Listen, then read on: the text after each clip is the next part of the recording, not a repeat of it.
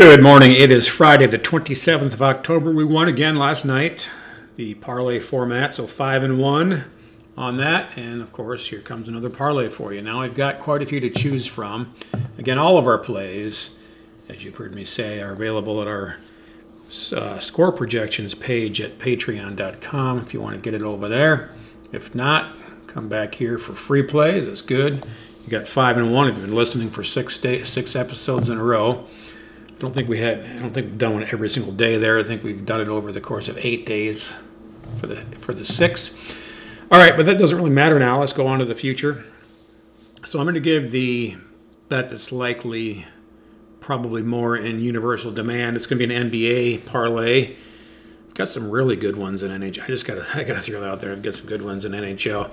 I will say this: they're all half unit plays because there's a little bit of vig involved, and I don't like to throw out too hard on a parlay when you have at least 2 legs to worry about, which is almost always all the parlays that I do is 2 legs.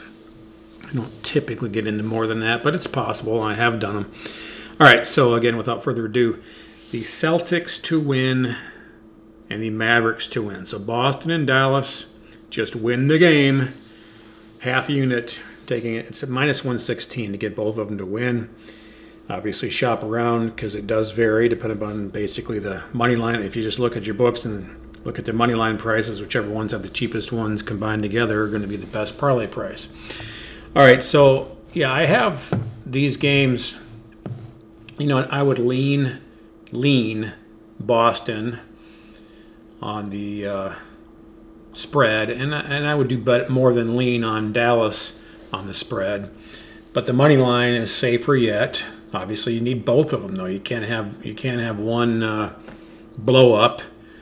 In hockey, we had Boston yesterday. That wasn't our parlay on the podcast, but we needed Boston to come through, and they had a 3-1 lead. The Bruins had a 3-1 lead with less than 2 minutes to go.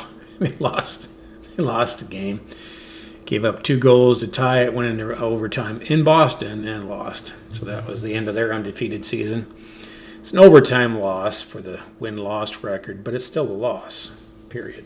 It's just funky how the hockey's scores it that way. Okay, so I have Dallas 116, Brooklyn 108.